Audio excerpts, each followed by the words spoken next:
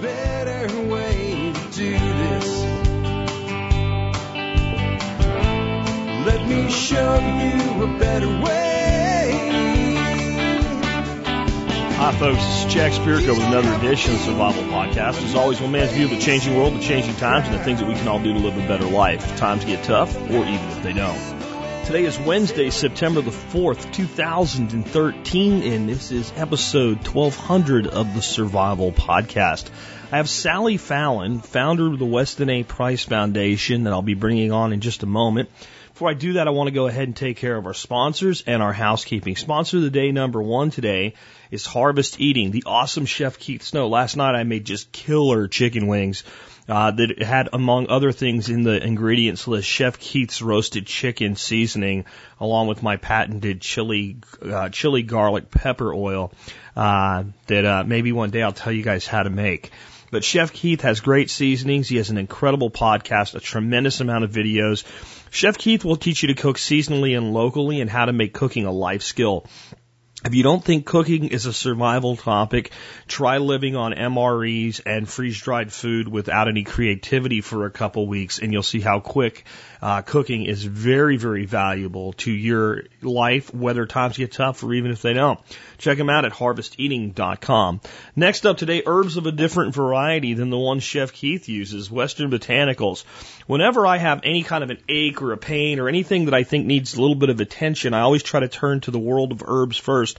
And in doing so, I haven't had to use a prescription, over-the-counter medication, either one, in over 10 years. I haven't taken a drug. And hopefully I won't be taking any anytime soon. And I think maybe once in a while a Motrin or something. And when I didn't have what I needed from Western Botanicals, what do I take instead of that? They have two great things, an anti-inflammatory and a pain reliever. The pain reliever is made with valerian, and the anti-inflammatory is made mostly with turmeric. And the only way I wouldn't use that is if I didn't have it. And when I don't have it and I need it, I go to Western Botanicals, and guess what? They do. Now, let's say I need something. I don't know what it is, but I know I need something. I can call them up, and real people that really care about me and you will talk to me and tell me what I need, and I'll do that for you as well. If you can think of it, if it's herbal and it's legal, they got it. I mean, that's as broad as you can get. And what's really great about Western Botanicals is not only do they have this great selection, great pricing, great service, they have a great discount program. It's $50 a year and you get 25% off everything you order. If you use a lot of stuff like we do, that pays for itself. But guess what? If you're a member of my support brigade, you get it for the first year for free. That pays for your first year of MSB right there. And then you get it at half rate in additional years if you want to keep it. So check them out today, westernbotanicals.com. And remember, everything at Western Botanicals is either organically grown or wild crafted. Next up, want to remind you guys about Walking to Freedom. Please check out the Walking to Freedom forum if you haven't done so already. And remember, it's easier to rent a truck and make new friends than to continue to live in tyranny in an oppressive state like, Illinois, New Jersey, California, New York, Connecticut, Massachusetts, all the guys on the naughty list. Check it out today, walkingtofreedom.com. Also want to remind you guys about the TSP Gear Shop. Some of you guys are new and you don't know. We have some cool TSP gear. T-shirts, patches, coffee press mugs, all kinds of good stuff over at the TSP Gear Shop. We have Friends of the Gear Shop stuff in there as well. We do some things to help some really good friends of the show to sell some of their stuff as well. So check it out today, tspgear.com. Silver is for sale too, guys. If you go to if you go to TSP Mint, it'll redirect over to Coins for the Cause, and you can get our TSP Silver or any coins over there that you order will help support the show, including the Paradigms. Paradigms are available 10th ounce silver, fractional silver in rolls of 50 for not much more than buying silver by the ounce in generic rounds. It's really great pricing. Mulligan Mint continues to deliver amazing value. Check it out today. Just go to tspsilver.com. You'll redirect over to the Mint site. Last but not least, do consider joining the Member Support Brigade. You do that, you get exclusive content available only to members. You help support the show at a whopping 18.3 cents an episode. You get discounts and special deals for people like Harvest Eating and Western Botanicals, most of our other sponsors, not all of them, and about 40 vendors in total. The discounts more than pay for the membership, along with $200 worth of free ebooks, every episode of Survival Podcast ever published, and once you're a member, if you want to, and you're a member of our forum as well, you can display a TSP MSB member badge. There's information on the forum of how you add that to your signature if you want to do that. Military, law enforcement, Peace Corps, active duty prior service, first responders like EMTs, paramedics, and firefighters all qualify for a discount. If you email me before, not after you join the brigade, and tell me about your service in 1 or 2 sentences with service discount in the subject line, I'll send you a discount code to thank you for your service. To email me for that or any other reason, jack@thesurvivalpodcast.com. Again, jack@thesurvivalpodcast.com. If you want to communicate with me, the formula to do that is one word for Jack. So comment for Jack, question for Jack, something like that, and use that email address. It's better than Facebook. If you contact me on Facebook, you're likely to never hear from me again. Or not that I won't get back to you, just you'll never hear from me in response is the way to say that. Sorry if it sounded like, if you talk to me on Facebook, I'll never, no, I just mean I probably won't get back to you. Forum messages, LinkedIn, all that stuff. I have the accounts. I look at it once in a while, but if you want to communicate with me, I'm in the email several times a day to batch out my email. That's the best way to do that. Before we get Sally on the line, I want to continue with our new little segment where we look at a year in history, the year 1200 this time, because the episode's 1200. Here's some events. August 24th in the year 1200, after touring an army through Aquitaine, which is in France, to assert his right to it, John of England weds a 13-year-old named Isabel of Angoulême at Bordeaux. Now remember, at this time, England and France are at war, as they spent most of recorded history, apparently. But here in North America during that year, the Iroquois invade modern-day Ohio from the north, while no one was really paying attention. The Mongols defeat northern China in the year 1200. The University of Paris receives its charter from Philip II of France. And a rebel known as Ivanko is captured and executed by Byzantine general Alexios somebody. Not really interested in that one. I looked at the births and deaths, nobody that we would really know, and I was surprised somebody was missing. Yesterday we talked about Macardier. Macardier was a French provincial warrior from the 12th century and a chief mercenary in the service of Richard I of England. You remember he had a guy that shot an arrow, a crossbow arrow that hit the king and killed the king of Gangrene a few weeks later, flayed alive and then executed. Well, there's nothing here about Macardier dying, but Macardier died in the year 1200. After Richard's return from the Holy Land, Macardier accompanied him everywhere as his right hand, traveling and fighting by his side. Richard eulogized Macardier's exploits in his letters and gave him the estates left by Admir de Bianca, who died without heirs in around 1190. During the various wars between Richard and Philip Augustus of France, Macardier fought successfully in Berry, Normandy, Flanders, and Brittany. When Richard was mortally wounded at the siege of Calais in March 1199, it was Macardier's physician who cared for him. Macardier avenged his death by storming the castle and hanging defenders and flaying Pierre Bassel, the crossbowman who had shot the king, despite Richard's last acts pardoning the boy. So the king pardoned the guy that killed him. Macardier wiped him out anyway. Well, what happened to Macardier after that? He entered the service of John, ravaged Gascony, the city of Angers, and on Easter Monday, the 10th of April 1200, he was assassinated while on a visit to Bordeaux to pay his respects to Eleanor of Aquitaine, who was bringing from Spain a person I don't know. His murder was a man-at-arms employed by Brandon, a rival mercenary captain in the service of John. So he served his king well, risked his life, avenged his king's death, immediately pledged allegiance to the new king, and a rival mercenary captain, had him killed so he could take his place. A couple people asked in the blog, what does this have to do with the Survival Podcast? Why we added this segment? So we can get some historical context that many of the things we think are unique to our world are not. Folks, this is the year 1200 we're talking about. With that, I'm ready to bring on our special guest today, Sally Fallon, founder of the Weston A. Price Foundation. Overall, it was a good interview. I want to prepare you for something. I was asked to discuss with Sally why she had, quote, and this is by members of our audience, attacked paleo diets, just attack them. And I have to say that it is an accurate word by reading her articles. She says when I do ask her about it, she didn't attack anybody. I never said she attacked anybody, but it would have been hard for her to hear. I want you to get a lot out of this interview. I want to tell you that I think Sally is a wonderful person doing wonderful work, and I think we agree more than we disagree. When you hear me bring this up, you'll hear me eventually just end it and give up trying to explain some things, though. It's difficult to have an argument with somebody you agree with, who won't listen to you agree with them and won't let you explain some things to them. Unfortunately, that's what Sally did during this interview. It is only a brief period of the interview, though, and as I said, eventually I gave up trying to inform her. I then gave her some factual information at the end of the show, which she still didn't want to listen to. So I'm not sure why that is with such an articulate, intelligent, and switched-on person.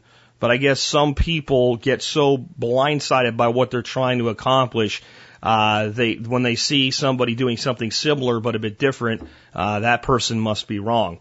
That's too bad, but I do hope you get a lot out of the interview. And again, I do think Sally's a great person and doing some great work. And with that, it's time to introduce her. Hey, Sally, welcome to the Survival Podcast. Well, thank you, Jack. Thank you for having me. I'm glad to have you on. I've gotten more and more interested in the work of Dr. Weston Price over the years, especially with some of the things that I've learned about how some of the foods I don't eat are prepared a little bit differently. And also looking at the indigenous culture work that Dr. Price did.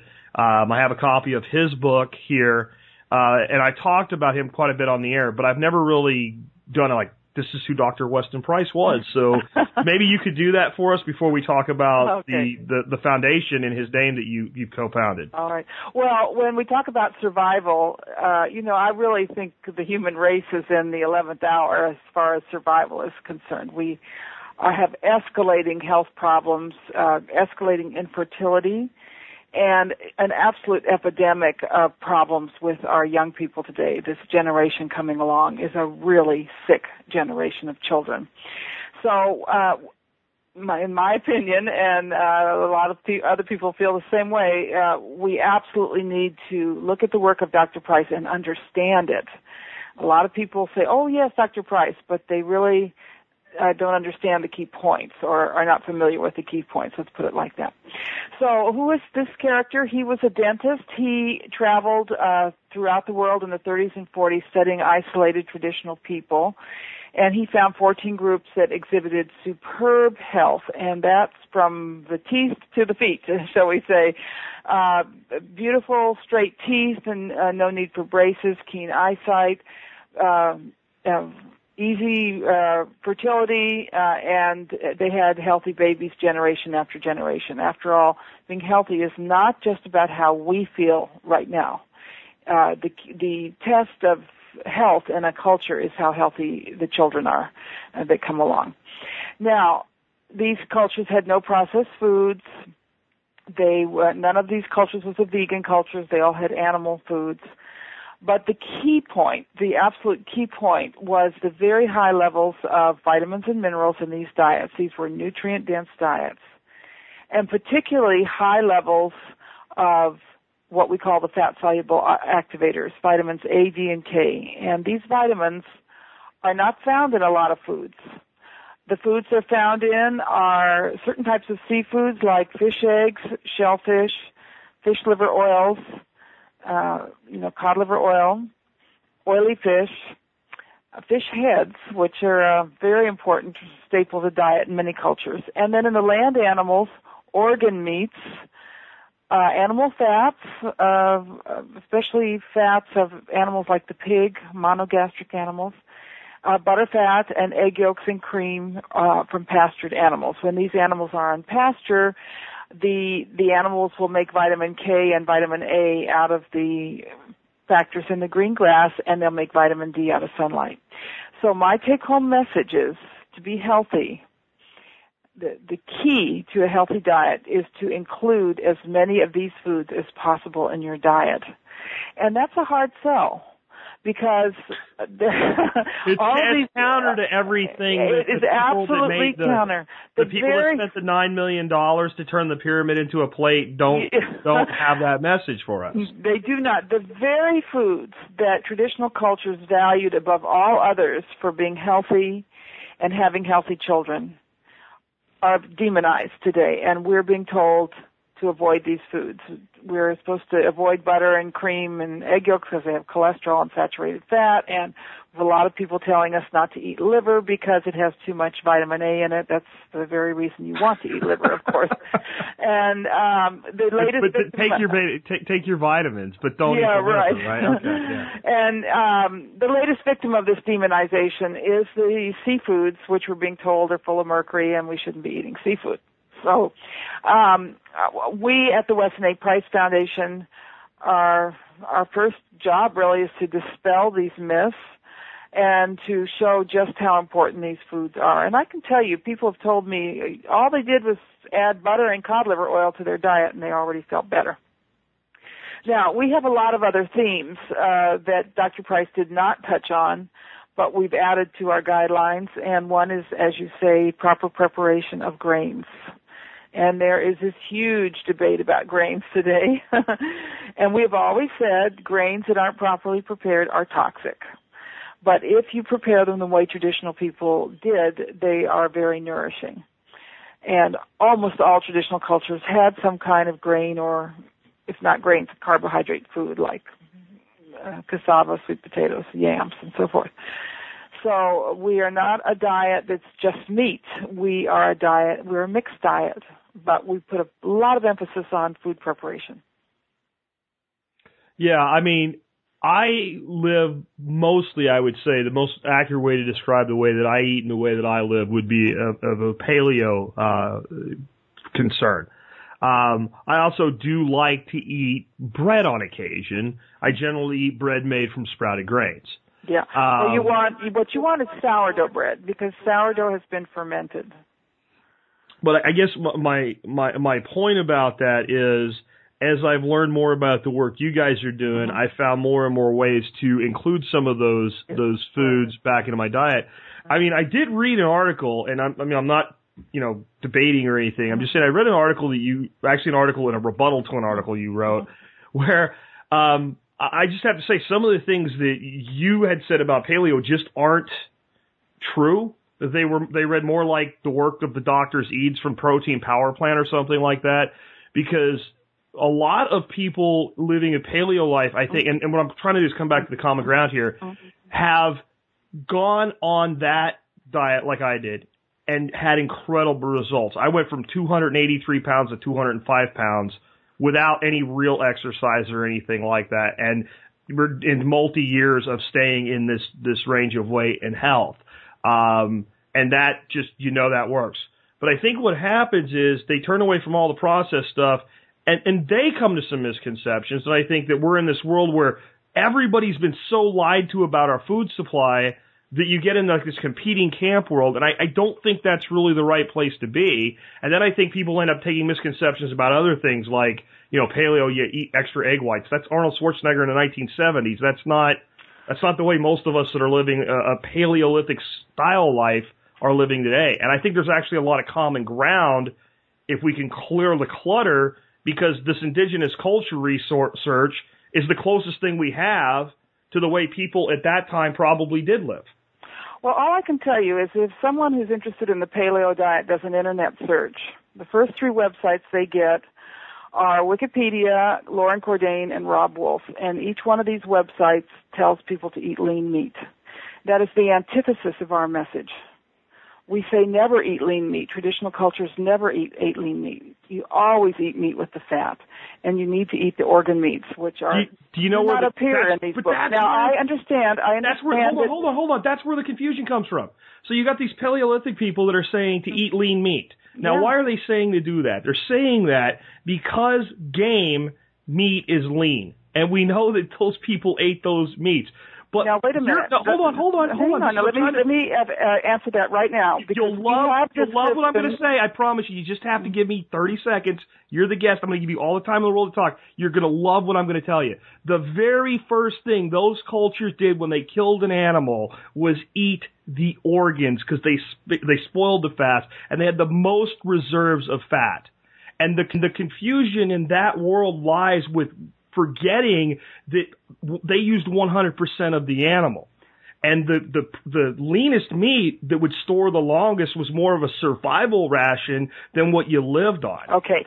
There's huge misconceptions here. They did not eat all of the animal. And we know from Stefansson, who lived with these people, that, first of all, they hunted animals selectively. They did not want lean animals. They hunted the older animals, which had a buildup of fat on the back. It could be as much as 80 pounds. And they saved that fat. They also saved the kidney fat. You could get up to 100 pounds of fat off of an older wild game animal. The meat, they ate the organ meats. They rendered and kept the fat. And the meat that they kept, they dried or smoked, and they always spread it with fat when they ate it. They never ate lean meat. The key food among the Indians was pemmican. What is pemmican? They made leather bags. They pounded up the lean meat. They put that powder in the bags, and then they poured the fat in. That pemmican was about 80% of calories as fat. And it's a tremendous myth that they ate the whole animals. I had long discussions with an anthropologist who worked with the Australian Aboriginal people. He said if they killed a kangaroo that was too lean, they threw it away. And when a certain flower bloomed on a tree, that meant that this species of animals was fat, and that's when they hunted those animals. They always wanted the fat. There was no lean meat in these diets. If they ate lean meat, they knew it would cause what they called rabbit starvation, where they'd get very sick. It hardly ever happened because they always saved fat. Another typical dish of the American Indian was succotash. It was corn, beans, dog meat, and bear fat. It wasn't just corn and beans. It had fat in it. They put a great value on the fat. And my big concern about the paleo diet is this emphasis on lean. You should never eat lean meat. You should eat fatty steaks. If your meat doesn't have fat on it, then you add fat. You make a sauce or you put lard in your slow cooker or whatever you do. The big challenge of grass-fed meat is it's too lean. I'm not saying don't eat it. I'm saying you need to make compensation for the fact that it's lean. And this is my big concern when people lump Weston Price and paleo together, that they say we're the same as paleo, and there's a huge fundamental difference between the two diets. Now, there are people who've come along and see that problem and call themselves paleo and have written books, and that's fine. But the number one message of the main paleo writers is lean meat. Now, hold on. Now, listen. I am trying at this point to not have a debate. I'm actually trying to discuss this, and I'm actually trying to have a two-way informative discussion, and I'd like very much to do that. And I'd like to let you know there's this entire contingent of people, myself included, from the world of paleo that are all about fat being part of the diet. Well, that's good. Because you're being defensive and I'm not being aggressive. So that makes it difficult to have the conversation. I'd also tell you that you have to understand that people come into these lines of thinking and then they hit a spectrum and then they evolve over time. So even like the vaulted guru of paleo, Rob Wolf, has moved way more toward fats in the diet over the years. He needs to change his website then. What he needs to do is write a new book. Yeah. He needs to write a new book is what he needs to do. Well, he can change his website tomorrow. But, he does a podcast every week. Mm-hmm. And the podcast has shown that evolution. Well, it needs to be reflected in the website, because when I go to that website, all I see is lean meat and no carbohydrates. And just let me explain here the other problem. If you're not eating saturated fat, our bodies need tons of saturated fat. We need them for our cell membranes. We need them for everything. And so if we don't eat the saturated fats, then we need to eat carbohydrates because our body turns the carbohydrates into saturated fat. And there's plenty of traditional diets out there that are low in fat, but they have plenty of carbohydrates to compensate. And if you're saying lean meat and no carbs, that's where you really get into trouble. Now, I know that there's opinions and things evolve and so forth, but what we've done at the Weston A. Price Foundation is we've just set out the rules. Here are the principles. And, you know, it might take a while for people to sort of internalize all those principles, but, you know, they're in black and white on our website. Yeah.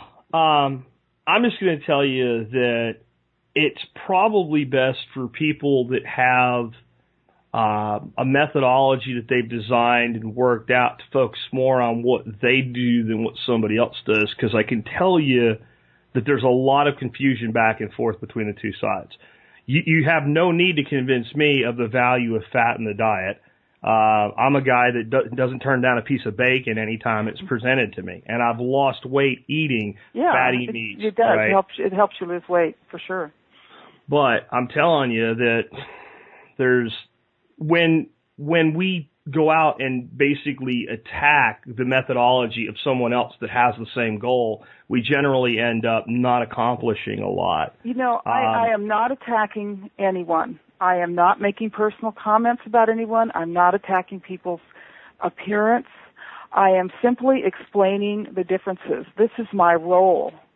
And, you know, I can't do anything else but explain the differences. And if people don't like what I say, I'm very sorry. But there are fundamental differences between these two diets. I don't think anybody's debating that. I don't think anybody's debating that. I think what people do in the paleo world is point to Weston Price's work and say that is an example of this type of eating working in certain ways and being a historical record that it's not bad to eat meat.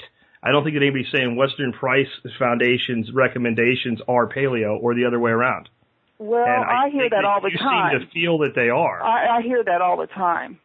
I hear the two diets in the same breath, and it is my obligation to point out the differences. That's all. I'm not attacking anyone. I'm just saying there are differences between these two diets. Of course there's differences. Of course there's differences. I just think that some of the differences aren't really as different as they've been presented, especially fatty meats. That's especially eating fatty meats, but you go to those three websites and it's lean, lean, lean. Well, don't pay attention to Wikipedia because anybody can I don't pay attention to Wikipedia, but a lot of people do. And that's how the diet is defined. And it is simply incumbent upon me to say that is not what we teach. We don't teach lean meat. So let's get, because this was, I only brought this up because it was brought up by listeners who are like, ask her why she's attacking this stuff. And I think you got way more defensive than you needed to because I just wanted to have a discussion about it. And I don't think you should be defensive. I'm not being defensive. I'm simply explaining the differences between the two diets. Yeah. Anyway, would you just tell us why you started the Weston A. Price Foundation in the first place? Yes. So when Dr. Enig and I finished writing Nourishing Traditions, we just felt that there was a need for an organization that provided accurate information on nutrition and showed the scientific validation of traditional foodways and just kept people up to date on things, because the attack on healthy eating is relentless. The misinformation out there is huge. It comes from all sides. And we felt that we needed an organization that didn't have any ties to any industry, that it kept people up to date on what was going on. We also felt that there was a need to develop good food sources, and that's why we set up our local chapter system.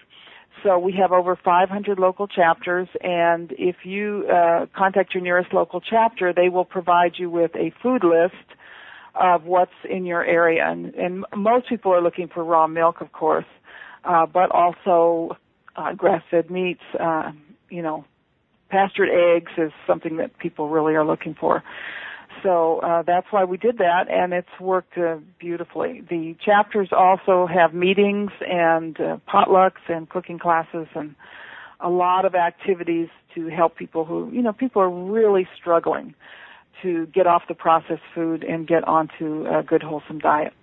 So that's what our chapters do.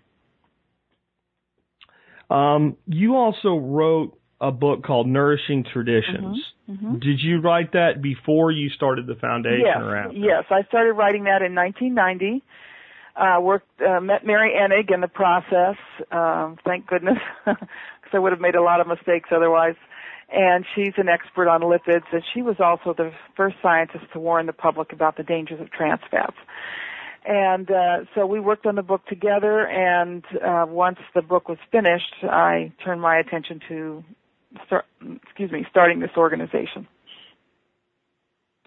And now you have a new book out that's called Nourishing Traditions Book for Baby and Child Care. Right. What is the premise of that book? Well, I believe it is the baby, there's hundreds of baby and child care books out there. But this one has the most emphasis on nutrition and, high fat, high nutrient-dense nutrition, and starting before conception. So we advise parents to start at least 6 months before conception. If you've been on a vegan diet or a standard American diet, that period of time needs to be longer to build up your nutritional stores for having a healthy baby. And I'm encouraged by the fact that every month we have letters from very grateful parents with photographs of their beautiful babies. We have this in our Healthy Baby Gallery on our website. It's going back 13 years now. And that validation of what we're doing has inspired me to write the baby book. There are also sections, it's a long book, it covers a lot of things. There's sections on vaccinations, on newborn interventions, on different styles of childbirth. There's a very large chapter on breastfeeding and nourishing the infant, then feeding the child as he grows. And then the second half of the book is written by Tom Cowan, who is a family practice doctor, and it's natural therapies for the childhood illnesses. What is your feedback so far on a lot of those things from people? Well, I've probably managed to upset a few people because of some of the things we espouse on the diet. Wonderful feedback. Tom Cowan and I are a little bit concerned about attachment parenting, about being too much in your child's life. We feel, of course, children need a wonderful supportive home, but children also need time by themselves. And they need time to play. They need to discover things on their own. We are very concerned about introducing academic learning too young. We feel that those first 7 years of life are absolutely precious in that this is the only time a child really knows how to play, imaginative play. And the child should be allowed to do that imaginative play without a lot of structure in his life. So that's, we've gotten quite a few comments on that. Because it's not the you'll probably get a lot of positive. Yeah. You'll probably get a lot of positive comments here. I don't want you to think we disagree, other than I just disagree with your assessment of somebody else, not really what your conclusions are. I think your conclusions are spot on. I think we have a lot more in common than we don't. On this, I think we agree almost completely. I have a huge concern, not just for the sick society that we have, and we completely agree on that. I have a massive concern for the next generation of men and women. I don't feel they know how to live life. I don't feel they know how to solve problems. And I think part of it is the helicopter parent, that every single thing has to be explained. They never can figure it out for themselves. They don't let them figure it out. And we have a generation that I had been calling the teacup generation. Yeah. And I've actually now changed it to calling them the China generation. I don't mean the country. I mean like the good china in your cabinet. Yeah. Because I think teacups are raising china plates.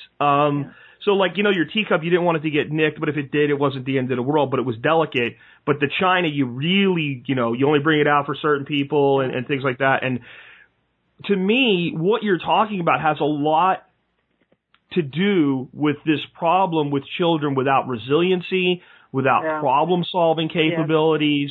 And I think you take poor diet and that methodology, and you end up with sick teenagers that don't know how to do anything and think everything's not fair when they don't get what they want.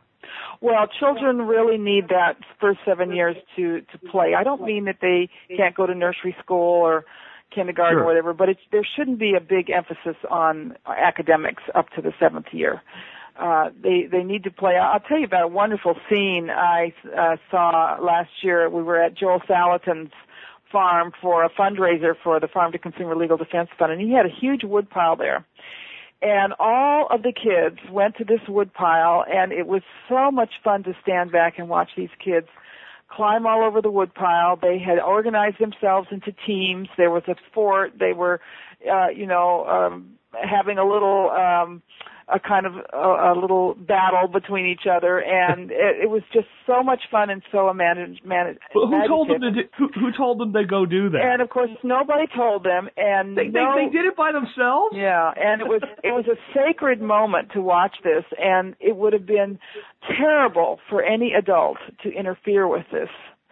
And I think we unwittingly do that very often, and we interfere with the child's play. And and there's a balance too. I mean, if a child asks us a question, of course we want to answer it. But Tom gives the example of a woman who wrote little cards to say what everything in the house was called. This is a chair and this is a table. I mean, that's just an extreme example, but we don't need to do that. The children will learn on their own, and if they can engage in imaginative play, and if they're truly well nourished, they will just amaze us in what they do as adults.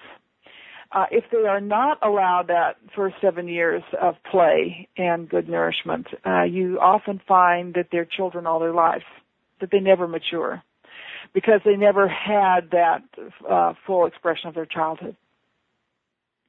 Yeah, definitely. And I think that another thing you get with that is problem-solving capability. Yes, you do. Because since I didn't give you something to play, you had to figure out something to play. Right. And the imagination is the key to problem-solving, right? Without imagination, you can't solve a problem. Take a person with no imagination, right? Give them a problem and see what happens. Yeah. So we talk a lot about child development in all of these different worlds and theories and things, but part of the development is to develop that imagination, and that imagination is what leads to the ability to assess a situation and then be creative in how do we get past it. And I think we've robbed our children. I've never heard it quite put the way you did before, where it comes from the concept of not letting children have this unstructured, imaginative play period in their lives. But I think you're quite accurate in that. It does seem so. And, maybe 5 years old is too young to have children sitting at a desk or in a circle for 6-7 hours a day. And I've been saying that for years. And same goes with sports. I mean, I'm not saying don't let them do sports, but I don't think it should be too organized. A sport like baseball, which has a lot of rules, I don't think should be introduced till they're 7. They really need it's much better for these kids to just be out kicking the ball up and down the street than in organized sports until they're a little older. Yeah, and I think the only thing worse than a structured sport is put them in a structured sport and then don't keep score. Well, I don't know about that. Yeah. I think soccer is a great sport for little kids. When my niece was like 5-6 years old, she played soccer, and they all run around after the ball. No one knows what position they are. They just all know the ball's supposed to go that way. Right. One of them gets bored and chases a grasshopper. And then it's really play. It's not something adults have imposed on them. It's really play. Yeah. Mm-hmm. And it's just like, here's the ball, go that way. Yeah. And I do think there's a place for learning things like, control and discipline, but I don't think you need that much control and discipline when you're 5. Absolutely, yeah. And I definitely don't think we need to be doping a child, right, when they don't conform to that discipline. So you get a kid by the time he's in 2nd grade, if he doesn't sit down all the time, what's the solution? Give him basically methamphetamine. Well, I do think children need some discipline. And there was someone who was very critical of my book because I advocate what I call the timeout technique, which is if a child is, there's certain things you don't want a child to do. You don't want them to be destructive. You don't want them to, have temper tantrums, whatever. So when a child is misbehaving like that, the timeout technique is you put them in a chair in the corner and you say, turn on a timer, and then you ignore that child. You say, you sit there for however many minutes it is, 3 minutes. It's not, corporal punishment. It's not nagging. It's not lecturing them. It's just saying time out. And I have seen my daughter uses this on my grandsons. We used it on our own children as well. We just put them in the corner till they, settle down. And she uses it on her grandsons. And I'll tell you, this system works beautifully. It's consistent. It's not hard, it's not cruel, but it teaches them self-discipline. So, in addition to all of this, you also have a completely different enterprise called the PA Bowen Farmstead. Yeah, that's my crazy thing I did in late life. Yeah, a lot of feathers in the hat. Yeah. So, can you tell us more about the PA Bowen Farmstead? Well, this was a dream of my husband and myself to have a farm, and we finally were able to purchase the farm. It's in southern Maryland, and trying to make it into a model farm that's completely integrated, that is pasture-based, mixed species. We use biodynamic and organic methods, and we don't use any soy or GMOs in the feed. And the centerpiece of our farm is a dairy herd that we milk once a day, and we make some very fine cheeses with the milk. We make raw cheese. The whey from the cheese feeds the pigs, and the pigs are in the woods, so we do woodlands pork. We also have meat birds and chickens that are pasture-raised that are moved every day, just like the cows are. And so it's all an integrated kind of symphony. We've just put up a greenhouse. We hope to integrate produce also into the farm. And we sell at our farm store and at some select farmers markets, and our cheese is in a few restaurants. So I don't know if I've taken on more than I can chew or not. I love making cheese. It's a very serene, zen-like activity, and quite different to all the writing and speaking I've done all these past years. So it's a nice thing to gently ease into retirement. Gently ease into retirement by starting a farm. Yeah, right. Right. So, You guys have been doing a lot of work with pastured animals. What is the kind of the feedback you get from customers that purchase your livestock?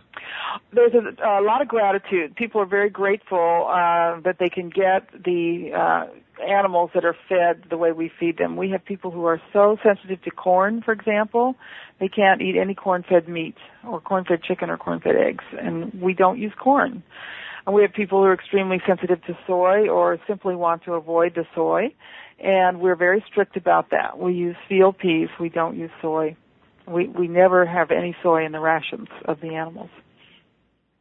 That's been a struggle for me. I do my own pastured poultry, and I'm raising geese, but right now I'm actually doing a foundational flock that I'll be using offspring for instead of buying goslings every year. So the geese we have this year are safe, and they do fabulous on grass.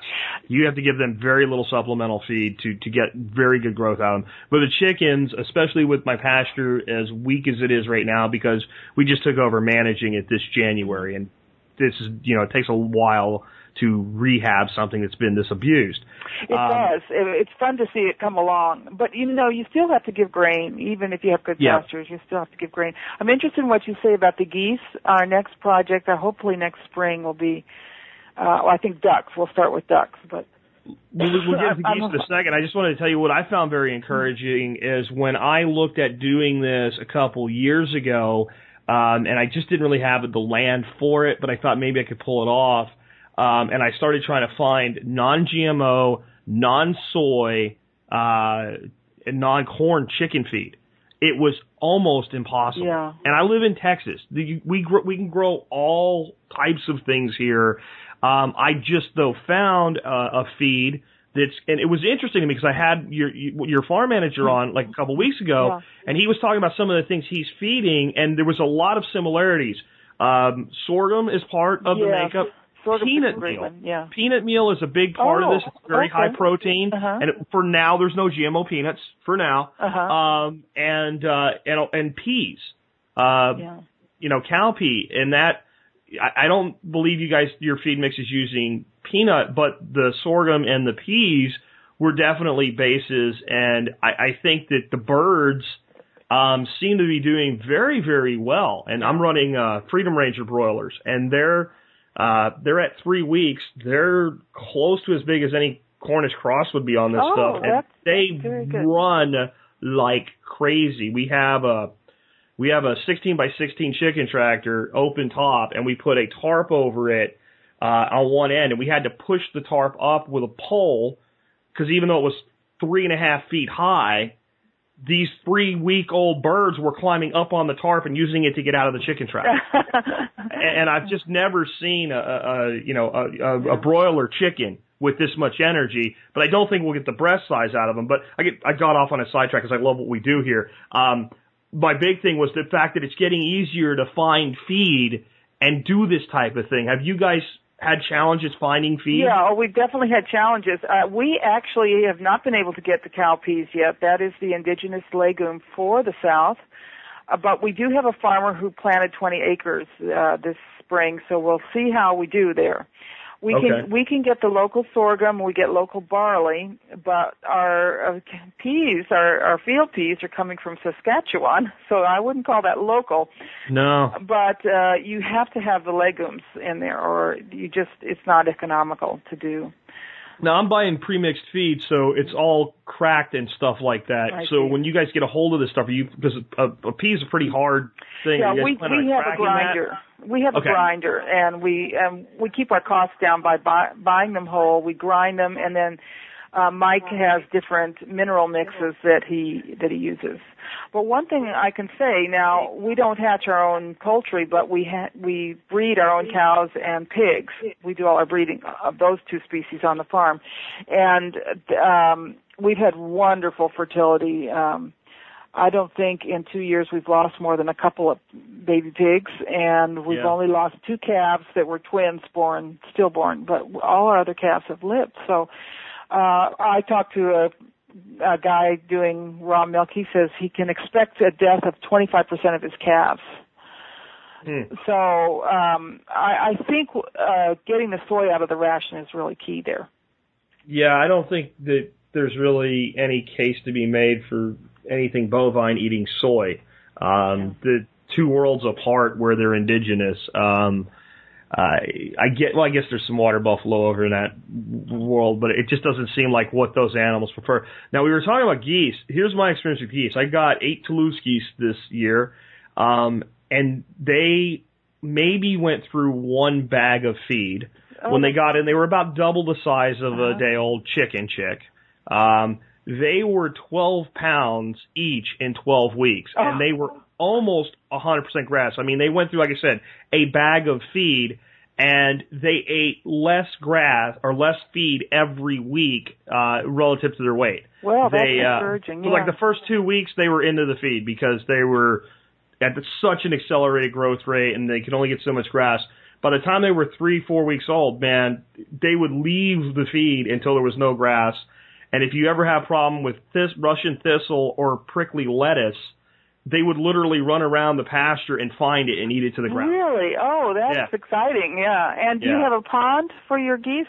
I don't even have a pond. I have such rocky subsoil that's difficult to do here. We're trying to figure out a way to get one in. I have 50-gallon stock tanks distributed throughout the property. I put them where I want fertility. You give the geese a couple days, and they give you fertility in the stock tank. Yes, and then you dump the fertility onto the plants, and then you fill the tank back up. And that's it's not as easy to manage, but honestly, I only have a 3-acre property, so it works pretty well. But the growth rate, and my buddy Ben Falk up in Vermont did geese this year, we both come to the agreement, there's nothing that you can create a meat yield with faster on grass than geese. Well, that's very and you're going to have tons of fat. I mean, goose fat is legendary as a cooking agent. Yeah, the natives really prize the ducks and geese for their fat. And ducks, I think, are in some ways easier, in some ways you will have an easy time with ducks because you have enough of a slug snail population. As dry as I am, you have to feed them a lot more. Interesting. Well, we'll see how it goes. So that's next year's project. Anyway, you are running a grass-based farm. That's primarily what you're doing. Yes. What advantages are there of that, not just in the product, but for the farmer? Well, you create a beautiful, fertile landscape, and the one thing we've seen with this process of managed intensive grazing, moving the cows every day, is that our pastures, which were very poor to begin with, lots of bare spots, not much diversity, have become luxuriant and supportive. Of course, pastured beef and pastured dairy is, you don't have all those feed costs. We just give them a little grain at milking time. So it is a very economical way of raising your animals too. But most importantly for the dairy products is they will be very good sources of vitamins A, D, and K, the fat-soluble vitamins. And our rallying cry is remember the activators, these 3 fat-soluble vitamins, which Dr. Price called activators. And that's what we're trying to increase in our food, in our milk and cream and egg yolks and butter fat and chicken fat and pork fat and the organ meats of the cows. Is we want to maximize these vitamins, and we do that by pasture feeding. One of my biggest struggles with finding stuff around here is finding raw milk.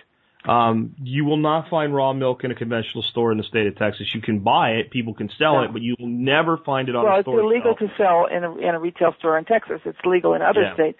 But if you go to realmilk.com, you will find a list of people providing or selling raw milk in Texas. It's a burgeoning new industry in Texas, as it is in all states. And if you can't find something close to you, then try your nearest local chapter, and they may be able to find a source for you that's not listed there. Yeah, because, my biggest problem is I can find it, but it's all a good 40, 50-minute drive to pick up, a few gallons of milk. Yeah. And my other, just the thing that drives me crazy is when did the concept of zero-fat yogurt come into existence? I don't believe that if it's zero-fat, it is, in fact, yogurt. So this is what we have, all these low-fat foods. Now, in a sense, we don't, and here's what happens. So somebody thinks they're being good and they're eating a nutritious diet and they eat lean meat and low-fat yogurt and, everything's low-fat, and then by 9 o'clock at night they're absolutely starving for fats. And they go to the freezer and take out a half a gallon of ice cream and eat the whole thing standing up right there at the freezer. They're craving these fats. And my comment to that is, we obviously need these fats. Why not just eat them throughout the day? Have some butter with breakfast and some butter with lunch and butter with dinner, and then you won't crave that ice cream. You won't even want the ice cream. And if your diet is causing these cravings, you need to go back and look at the diet, because we've had so many people report to us when they really went on our diet and got these nutrient-dense foods, started taking their cod liver oil, eating plenty of butter, the cravings for all the junk food went away. When I first went on to this way of eating, and when I'm coming from the paleo that eats fat, I just leave it at that so we don't go back into a debate. Yeah. When I started doing this, I made a decision I would never be hungry. And I would eat, for breakfast, 4 eggs and a whole freaking slab. My wife might get 2 pieces out of bacon. And then I would eat lunch, and I would eat a piece of leftover ribeye steak with a salad, and then I would eat dinner. And now, after years of doing this, I literally must force myself to eat. And there are days it'll be 2 o'clock in the afternoon, I'll be like, I'm going to throw some leftover steak and eggs in the frying pan because I haven't eaten anything yet today. Yeah. Now, that is one side of it. The bigger side of this is my wife can tell you that prior to this, if I had gone that long without eating, the nicest way to describe my demeanor would have been an atomic butthole. I would sweat. Yeah. I would shake. Yeah. I would have agitation. I'd be like, I got to eat now. And I have to say I haven't had an episode like that for about 3 years, with one exception. And it came on a day that we were traveling and out of town, and we went to a Cracker Barrel, and I ate biscuits and gravy and chicken fried steak. Yeah. And the next day I was a disaster. Yeah. I think that if you tried to do what I did without fat as being part of it, that would never happen because it's so satiating. Yeah. You will not, and people say, well, you'll eat too much of it. Well, if you don't wrap it in a giant pancake, you won't eat a stick of butter. Yeah. It is self-limiting in of itself. Well, the fat regulates the blood sugar, so you don't have the blood sugar roller coaster. You have nice, even blood sugar. And I've had people tell me when they first gave themselves permission to eat fat and went on our diet, they actually overdid it. Well, didn't overdid it. They just couldn't get enough fat. They had 2 or 3 months of gorging on fat. They gained weight during that period. But once that period ended, then they just felt like eating moderate fat, and they started to lose weight. So there's, some people are just so deficient in fats that they eat huge amounts of it for a while. But it is self-regulating. Unlike carbohydrates, which is difficult to regulate, once you've had enough fat for your body's needs for fat are satisfied, then you don't want any more. See, my theory is that when you're eating these diets devoid in fat, you're nutritionally starving. You absolutely are. So your body will turn on the eat signal. Yeah.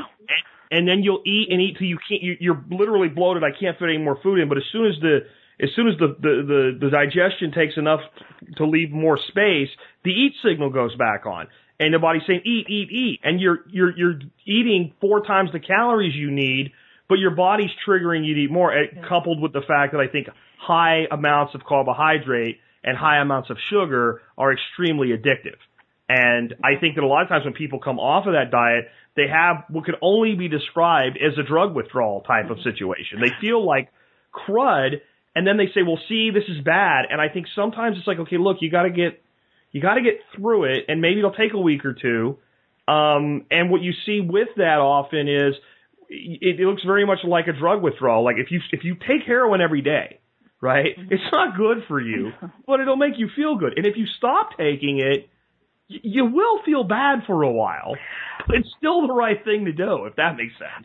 One thing I do need to point out here, though, and I mean, this is a high-fat, reduced-carb diet is what works best for most people in the West. There's no doubt. Mm-hmm. But there are traditional cultures that have very low-protein, low-fat diets and high-carb diets, and I'm thinking of some of the African diets. But the protein and fat foods that they're eating are extremely rich in vitamins A, D, and K. Things like shrimp paste and dried fish, and these are not foods that we like to eat. Fish head soup, and they are preparing those carbohydrates by a fermentation process. So it can be done, but it is not the type of diet that appeals to people in the West. But if you go online and read my article on the African diet, you can see some of these. There are diets out there that are high carb, low fat. But there's some real important buts to what I'm saying. I think one of the buts is most of the people living on that diet are not doing so much by choice, but more by necessity. Well, that's what their environment provides them, and we have a lot of African friends here in Washington, and I've asked them, what did you eat growing up? What kind of meat did you eat? They said, we never ate meat. We couldn't afford meat. We ate frogs and insects and little fish and shrimp paste. And mostly they ate carbohydrates, and they're beautiful-looking people with gorgeous teeth. One of the reasons they have good teeth is because the fermentation of the carbohydrates produces vitamin K. So they're really getting all those fat-soluble activators. And I come back to this point. If the activators are plentiful in the diet, vitamins A, D, and K, then we don't have to worry so much about these macronutrient ratios. They kind of work themselves out. If people want to learn more about eating this way and food preparation methodologies and things like that, how would they find a chapter in their area? Well, go to westonaprice.org, WESTONAPRICE.org. This is a huge website, and it can be a little intimidating. But the first thing I would suggest is you do the tour. On the right-hand nav bar, it says take a tour. And just go through the articles on the tour. And then also on the right-hand nav bar, it says find a chapter. And hopefully there will be one near you. There, as I say, we have over 500 chapters, so there should be one that you can find. And I have to say some chapters are more active than others. Sure. The basic requirement for the chapter is to keep a food list. That's some chapters, that's all they do, but other chapters are extremely active and have monthly meetings and so forth. So I can't guarantee you'll find an active chapter near you, but you probably can find a chapter near you. I was about to wrap up, but I realized we glossed over something with the fermentation. Mm-hmm. For adding fermented foods to my diet was something I did right about the same time I changed the way I was eating. And I did that because, well, one, I like it. And then two was I realized that every traditional culture, and I don't just mean, Bushman type cultures or remote I mean every traditional culture, Scandinavian, Hispanic, every traditional culture has at least one major fermented food. Germany has sauerkraut. Yeah. Mexico has escabeche. And then I started doing research into the positive actions of the lactobacillus bacteria that come along with that. And to me, it's something that every person should be, my wife's like, I don't like the taste of anything fermented. And you're like, eat a spoon of it a day, pretend it's a vitamin pill. You're absolutely right. Every traditional culture on the planet has at least one fermented food, and sometimes many, many fermented foods. And beverages, there were fermented beverages. In fact, this is what was often done with the grains, was to make a fermented, bubbly, sour porridge. And these are an acquired taste. They're not something that Westerners like to eat, but they're extremely nutritious. Yeah, and you can get beer out of that. Yeah, and they were slightly alcoholic too. So these people, a lot of them had alcohol. They also fermented fish, meat, and not just vegetables and grains, but almost anything can be fermented. And the Eskimos they ate lots of fermented fish. And in fact, that's how they got their calcium, was the softened bones of the fermented fish.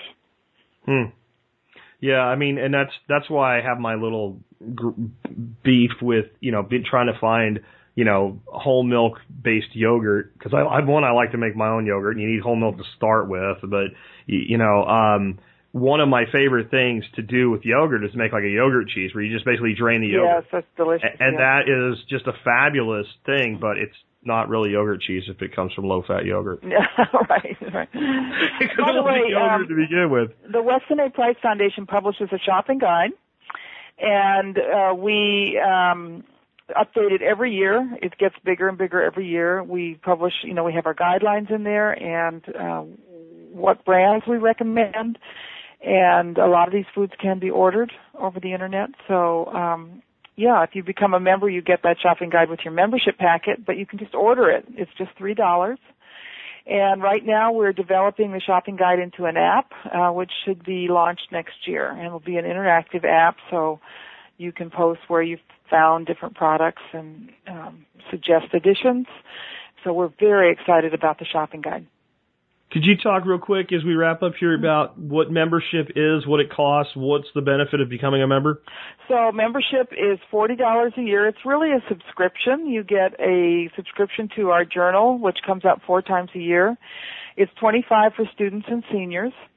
And you also get our email alerts. You get reduced reg fees for our conferences. We have 3 conferences a year.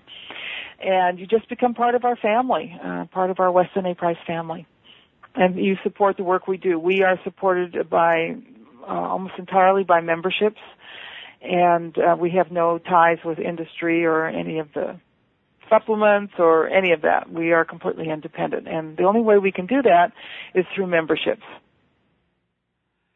Real quick, I want you to talk about something, because I know you and I are pretty much in agreement on staying away from soy. Yes. Could you just, because I get people that just can't believe that, because we've been so reinforced that soy is the wonderful thing for everybody, and it's great, and I mean, the GMO thing alone is just a huge, it's almost impossible to find it without it, so that's a whole reason by itself, but even if it wasn't, if it's not GMO, I think that we do have some disagreements, and I think that it's good that we have disagreements, because you don't completely agree with me, and I think we agree here, so why do you say to stay away from soy?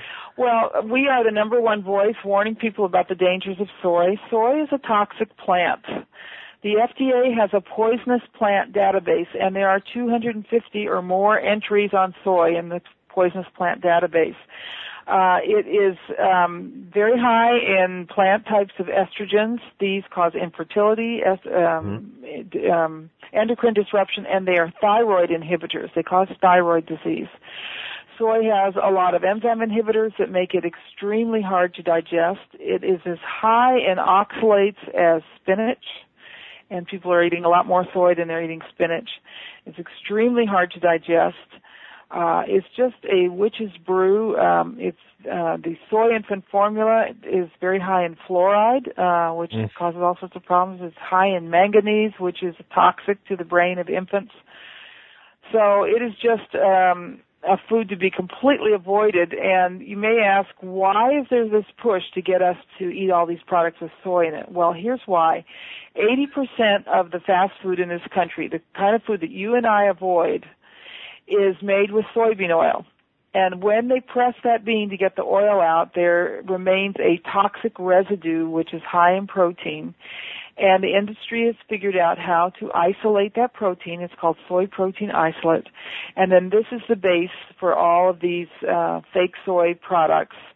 They also use the whole soybeans, to make soy milk and things like tofu. But it's the bean that's being grown. It's being pushed, and there is a checkoff. So every bushel of beans that's sold, they've got $1 to promote soy with. So there's a tremendous push for it.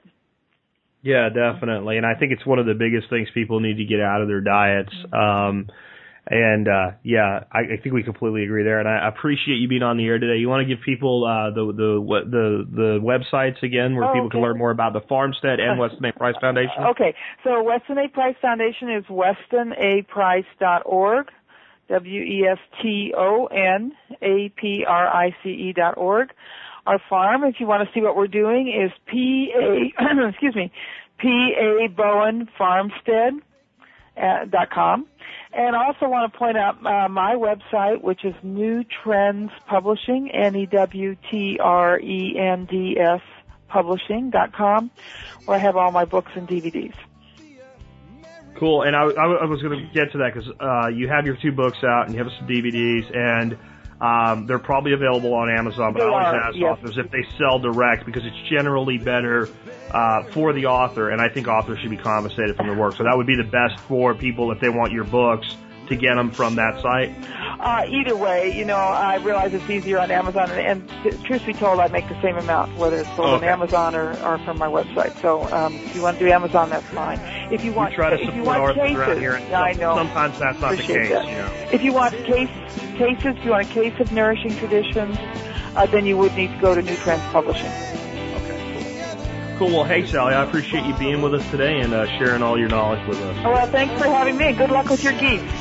Thanks a lot, and we'll do that. And this has been Jack Spirko today, along with Sally Fallon, helping you figure out how to live that better life if times get tough, or even if they don't.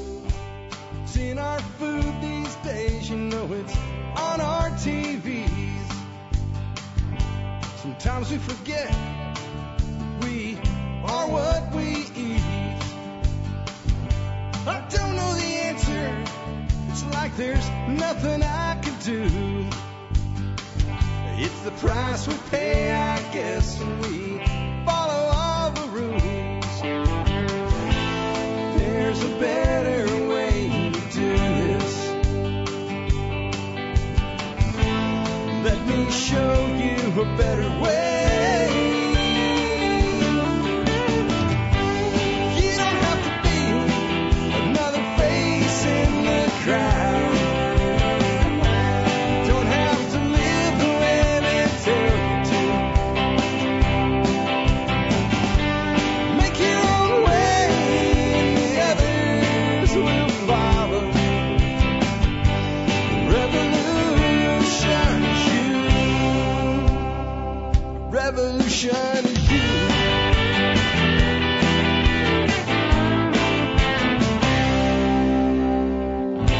Someday we'll realize our children just can't pay. 'Cause nobody up there cares.